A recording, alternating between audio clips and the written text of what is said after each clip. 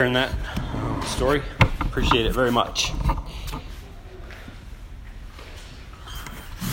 It's good to hear those struggles that oftentimes I feel, and it's good to know that other people feel the same thing. It is an honor and a privilege to be with you this morning. It's great to see some very familiar faces, and it's good to see some that I haven't seen for a while.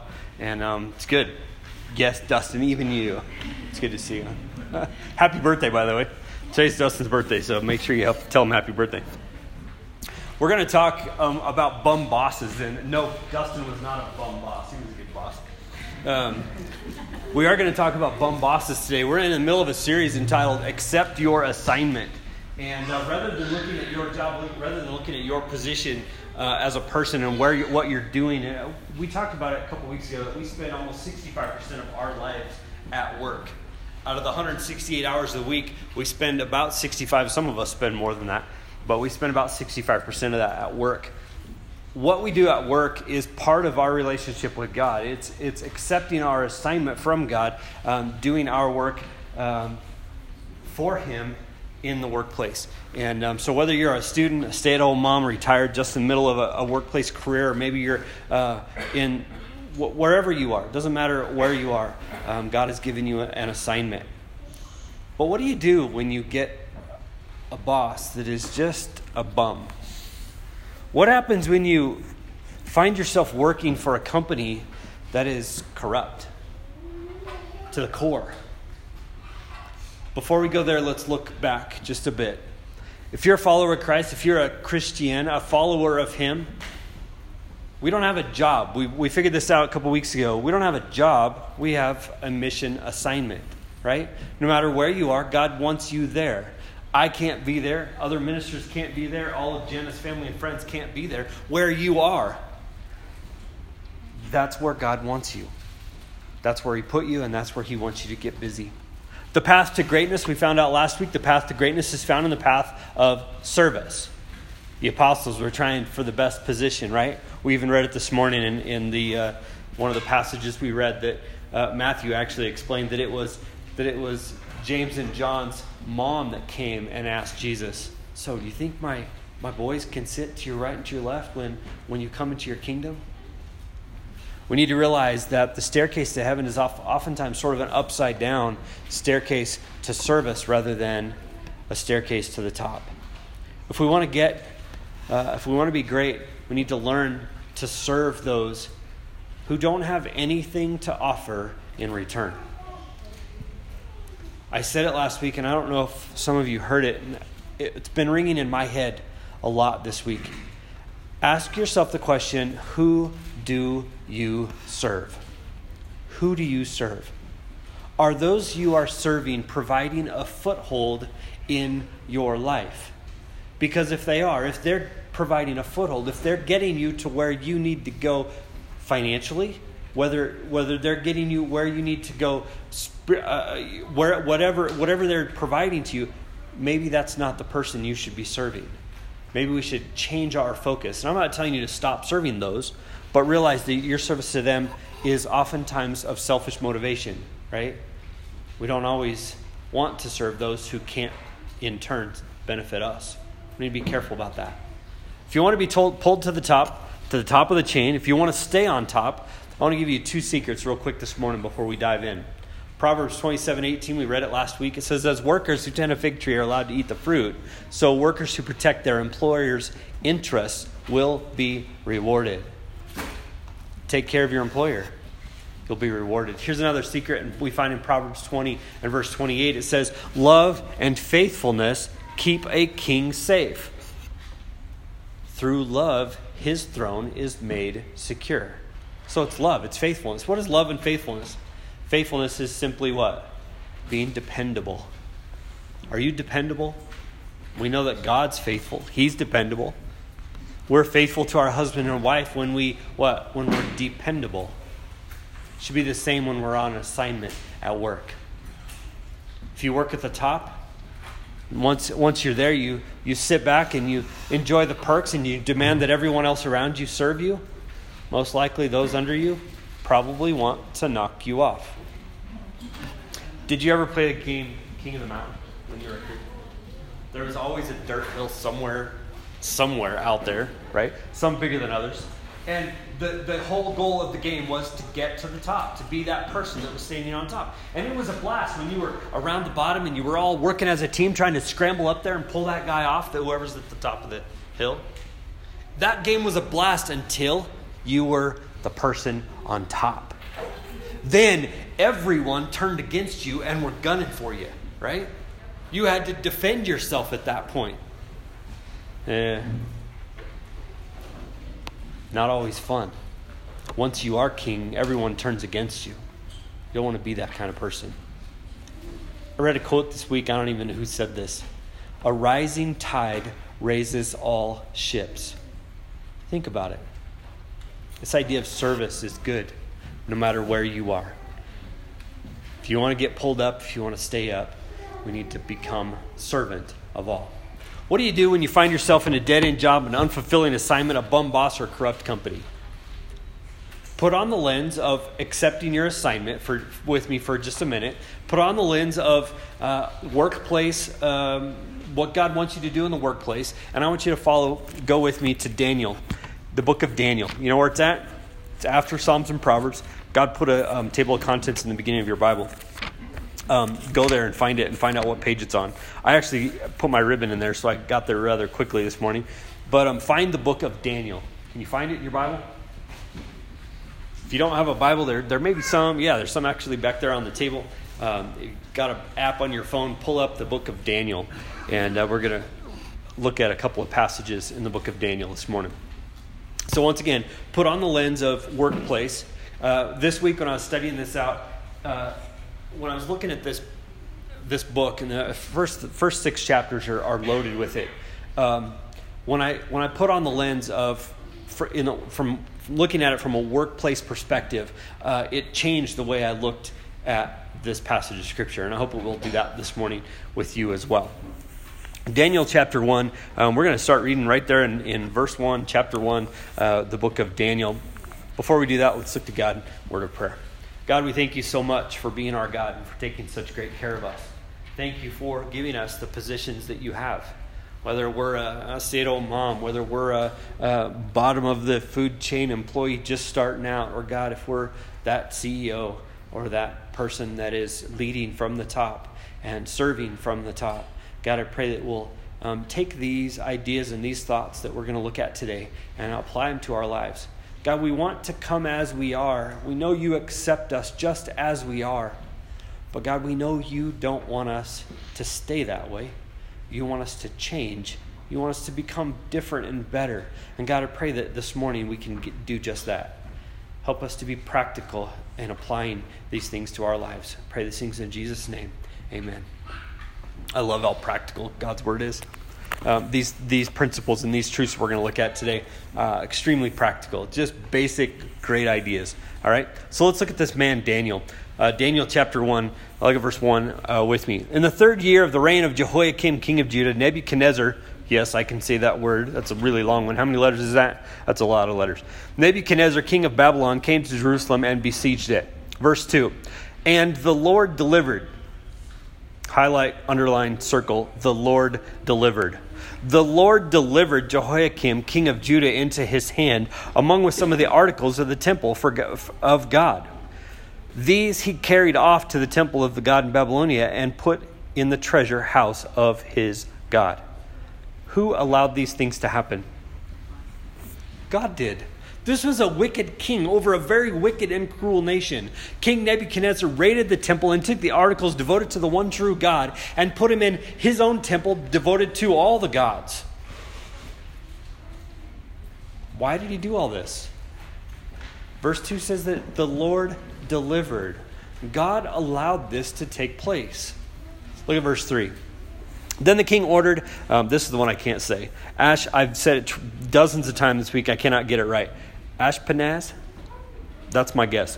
Then the king ordered Ashpenaz, chief of the court's officials, to bring in some of the Israelites from the royal family and the nobility. Young men with any physical defect or without any physical defect, handsome, showing aptitude for every kind of learning, well-informed, quick to understand, and qualified to serve in the king's palace. He was to teach them the language and literature of the Babylonians. The king assigned them a daily amount of food and wine from the king's table. They were to be trained for 3 years, and after that they were to enter the king's service. Go back to right up there, the last part of verse 4. It says, he was to teach them the language and literature of the Babylonians. What was the language and literature of the Babylonians of this time? Astrology, the occult. For 3 years, these intelligent young men were to study dark magic, astrology, and the occult practices of the Babylonians. Wow. Unbelievable. Verse 6, look at it. Among these were some from Judah: Daniel, Hananiah, Mishael, and Azariah. The king official gave them new names. To Daniel, the name Belshazzar. To Hananiah, Shadrach. To Mishael, Meshach. And to Azariah, Abednego. He even changed their names. Not only were they studying these awful, wicked, dark things, but he also changed their names. The word Daniel means that God is my prince. The word that he changed his name to, Belshazzar, is literally the devil is my prince. Put yourself in that place. Put yourself in Daniel's shoes. How would you feel? Wouldn't you say he had a bum boss? How about the company he worked for? Corrupt, maybe?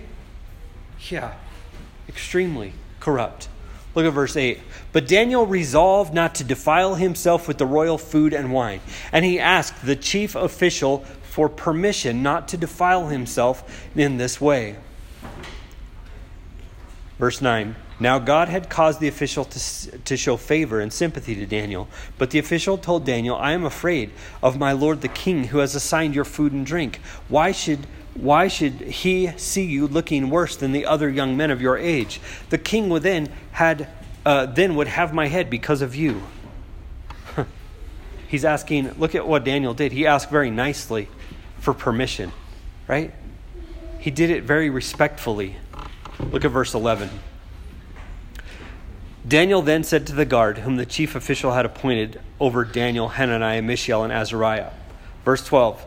Please test your servants for 10 days. Give us nothing but vegetables to eat and water to drink. He's asking nicely. He's saying, please allow us to do this. We know what happened. After the 10 days, they looked better than all the others. The chief official let them have the vegetables. I don't know about you, but when my employers in the past have slandered God and used his name in vain and done all kinds of awful things, I've been tempted to retaliate, to complain, to lecture them, even to the point I've been tempted to leave the jobs. Can you imagine what would have happened if Daniel would have acted like me, or should I say most people? Do you know who I am?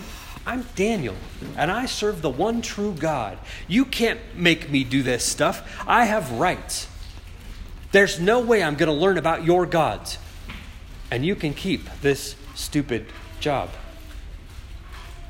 Arrogance could have been all over this scenario, but it didn't happen that way. With wisdom intact, he asked nicely and then respectfully, he said, please, may we?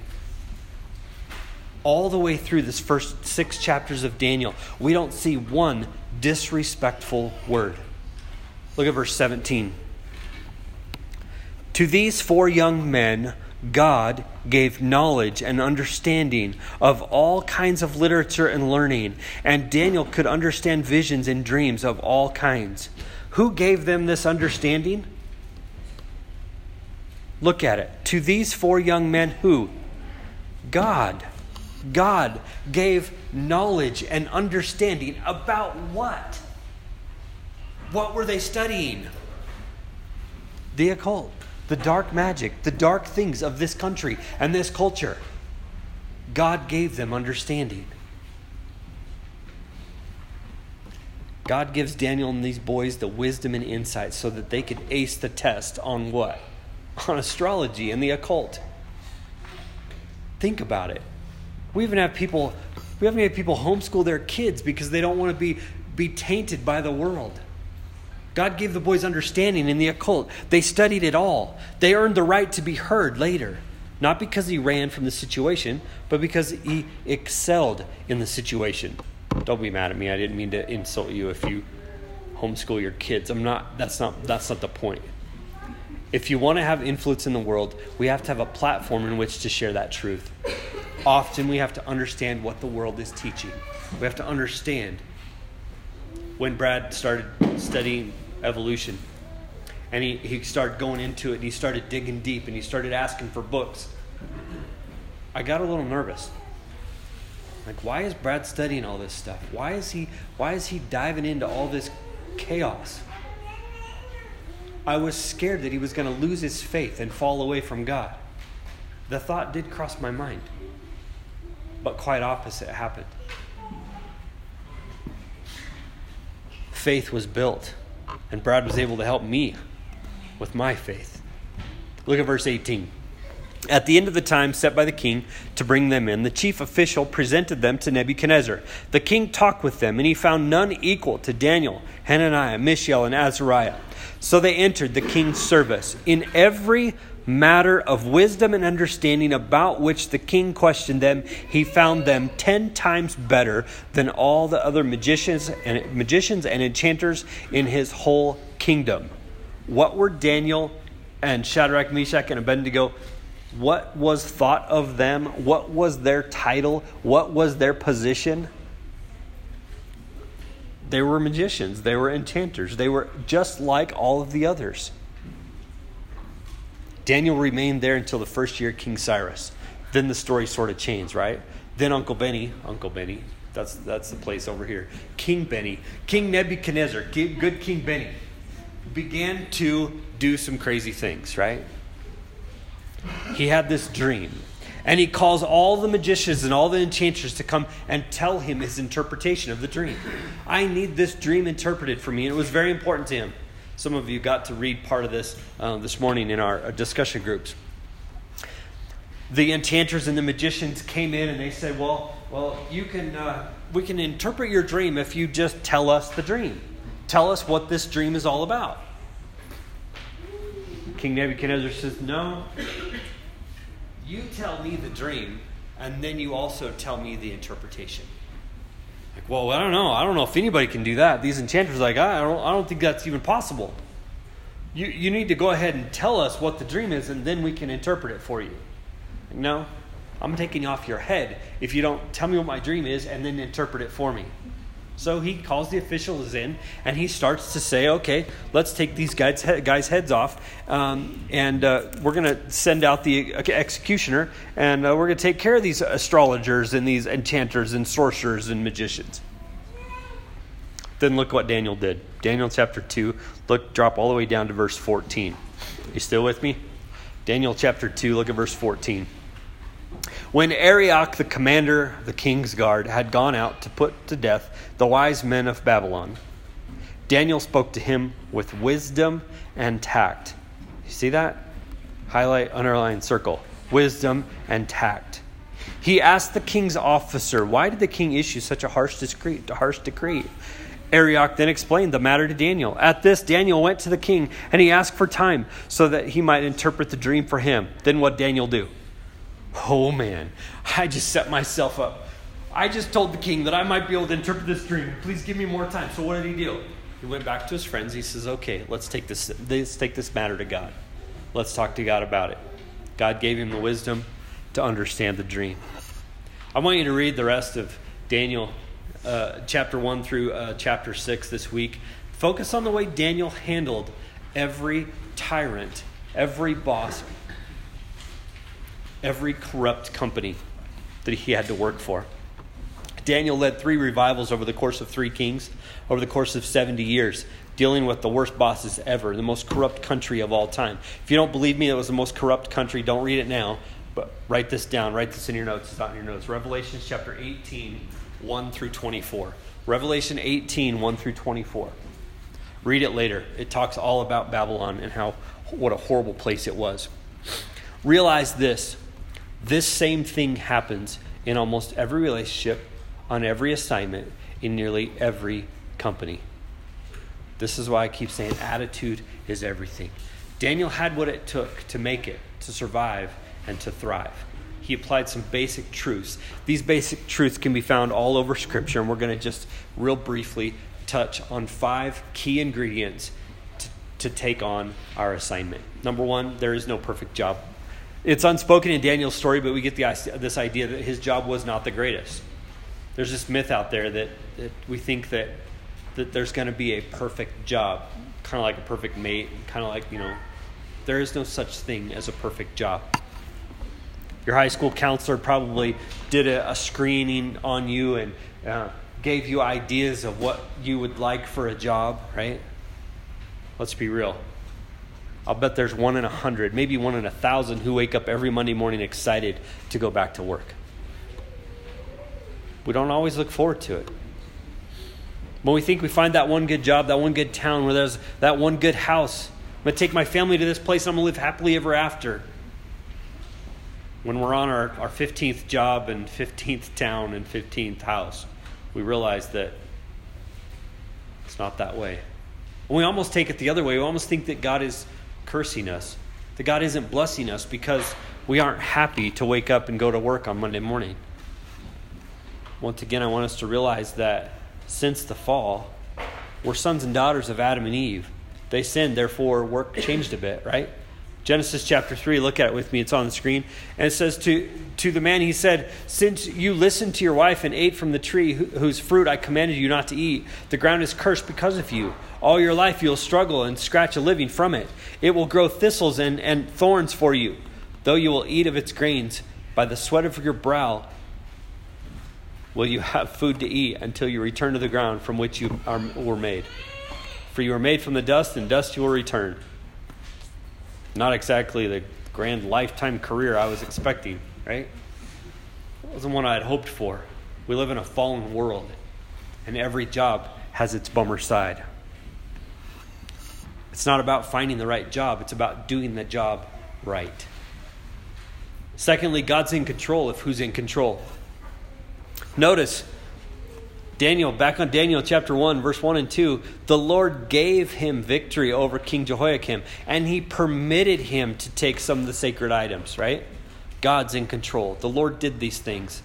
If Daniel thought this situation was completely out of control, he would have had a lot different perspective. He would have had a hard time acting the way he did, conducting himself in a respectful and honorable way because he knew God was in control.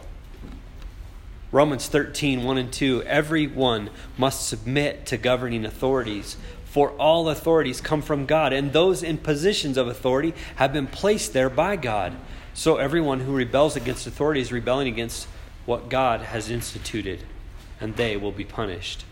Understanding this fact is a significant game changer in our assignments. Realize that your boss was placed there on purpose by God. I worked for a bum boss. This is a total jerk at times. There were times when I thought, sabotage, that'll get him back, right? I thought just not showing up. But someone had taught me early on to respect authority, even if that authority wasn't respectful. I learned so much from that experience. I learned how to be fair. I learned how to be loyal.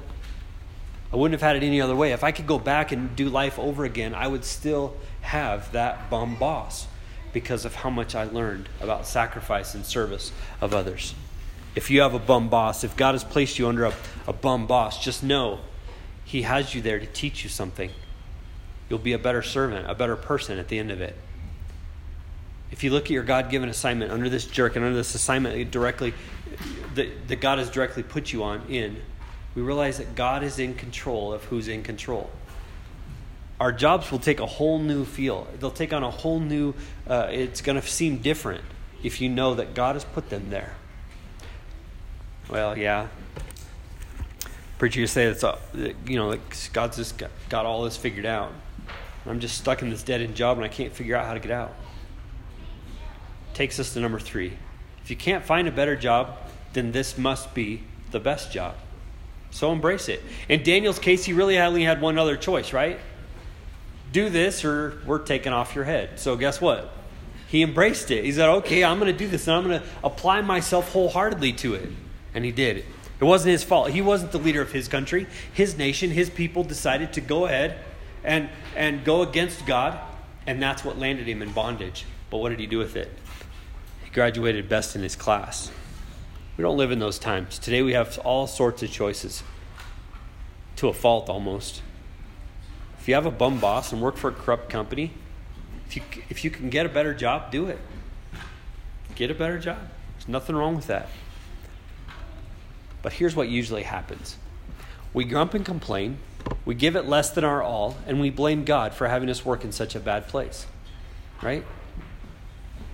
We, in a way, sabotage our jobs because we're not happy with them, or we pretend to be not happy with them. Is the job really that bad, or are we just whining about it? If you've given it your best and the job is still awful and you hate it, then quit. Well, you say, I can't quit. Why? Does your company have a lifetime contract on you? They probably don't. Next usually comes a pile of reasons why you can't quit. Well, there's just no other jobs out there that pay this well. Well, there's just, my family wants to live in this location. We don't want to relocate. And these are the only hours that I can work. And so you're telling me that there isn't a better job anywhere in the world out there that would work out better for you right now, right? Then I would say you're in the best job possible. You better send your boss some flowers and stop complaining about the job that you have now. Never forget, the job from hell might just be an assignment from heaven. Number 4, if you can't respect the person, respect the position. We talked about this a little bit in our discussion groups. Even if your boss isn't respectable, honor them anyway. We don't honor them because they deserve it. We honor them because Jesus asked us to honor them. 2 Timothy 2:24 says, "The servant of the Lord must not quarrel, but must be kind to everyone, be able to teach and patient with difficult people, gently instruct those who oppose the truth. Perhaps God will change those people's hearts and they will learn the truth. Then they will come to their senses and escape from the devil's trap, for they have been held captive by him to do whatever he wants." Have you ever seen the video of the guy? It's the Chick-fil-A employee. The guy comes in, rolls in the window, rolls up to the window to get his free water, and he's harassing the lady at the window. Have you guys seen that video? No? Well, there was 1.8 million people that saw it. So I thought maybe some of you would have seen it. It was around the same time where Chick-fil-A was getting a bunch of harassment about their non-accepting of gays and whatnot. I don't even know what the stance was or what they were trying to get accomplished, but this guy was totally against Chick-fil-A at that particular time. And so he pulled in the window just basically to harass the employee, and he videoed the whole thing. And this employee, this young lady, I think her name was Kelly, Kelly responded to him in the most incredible way. I get online and try to watch it. It's absolutely amazing. She responded, and you know how they always say, Billy's not here today. It's my pleasure. That's my pleasure, right? Every time you say, well, thank you, and they always say, it's my pleasure. She got that in multiple times with this guy, and she said over and over again, well, we serve everyone. We don't discriminate. We are happy to serve you. And the bum guy was there with trying to get his free water. He was driving through the drive-thru on a busy day, trying to get his free water and harassing this lady. She responded with such grace and such honor. And you could say, well, she was getting paid to do that. She had been trained and she was getting a paycheck to do that. True. But so are each and every one of us. Not just from our employer, but from God Almighty. Have you ever considered heaven as a paycheck? It's a pretty stinking good paycheck, wouldn't you say? It's the best ever. how are we acting in our workplace to receive that paycheck? Titus chapter 3, 1 and 2 says, remind the believers to submit to the government and its officials. They should be obedient, always ready to do what is good. They must not slander anyone and must avoid quarreling. Instead, they should be gentle and show true humility to everyone. This young lady was incredible when the way she responded to this guy. You know what else? I get really irritated with everyone, particular Christians who run down and disrespect our president. No, I'm not going to go political here. God put him there. We need to respect him even if you feel he's disrespectful. We need to honor the position even if we don't agree with the person. I'm not saying I agree with everything President Trump does, but I don't agree with everything I do. So Daniel's wisdom and tact got him heard. It got him heard. He was able to present the truth. He was able to show the God of all gods is still in control. Respect the position. And lastly, if you want to be influential, become invaluable. When David was taken from his homeland as a young man, he could have curled up on himself and played the victim. But he didn't. He made himself invaluable and he became influential. Don't give up on service after the first time. Keep going and serve for the long run. There's going to be employers that take advantage of that. There will be. Does it do you any harm to continue to serve? No, it doesn't. Remember, you have a paycheck coming. Do your employees have those silly continued education, staff employment, like updates and those kinds of things where you have to sit there and watch this video and answer these questions? Or maybe it's safety meetings you have to go to, or maybe it's like just updates on different things that you have to go to. Yeah, I'm sure you can tell by the way I'm talking about them. I didn't like them. I don't like them. They're just not fun. They seem like a waste of time. I hate those things. What would happen, though, if you participated and did exactly what was asked of you and served wholeheartedly all the way through? If you aced every one of those little online quizzes, or you participated wholeheartedly in every one of those meetings, it was just the poster child for your company, what would happen? Would you move up in the company? Yeah, you would. Just like Daniel did. And once you get to the top of the company, guess what you could do? You could take out all of those stupid things. You could just make them go away. You wouldn't have to make anybody else do them anymore. Colossians chapter 3, verse 22 says, slaves, obey your masters in all things. Do not obey just when they're watching you to gain their favor, but serve them honestly because you respect the Lord. In all the work you are doing, work the best you can. Work as if you were doing it for the Lord, not for people. Remember that you will receive your reward from the Lord, which he has promised to his people. You are serving the Lord Christ. We can thrive even in Babylon. Accept your assignment even when you have a bum boss or a corrupt company. There's no perfect job. God's in control of those who are in control. If you can't find a better job, then this must be the best job for you. If you can't respect the person, respect the position. If you want to be influential, make yourself invaluable. Here's the challenge. This week, every single morning, act as if God has slipped you a piece of paper under your pillow and has given you your assignment for the day. Pray over that assignment every single day. God, I know that this is what's going to happen today. I know this is what my assignment's going to be. Some of you may have jobs that are completely unpredictable and you have no idea what's coming. Then that's what you should pray. God, I have no idea what's coming, but you do. God, bless my assignment today. Allow me to fulfill my assignment to the best of my ability. That's the challenge. Take every single day as a new assignment and do the best you can to serve an almighty God.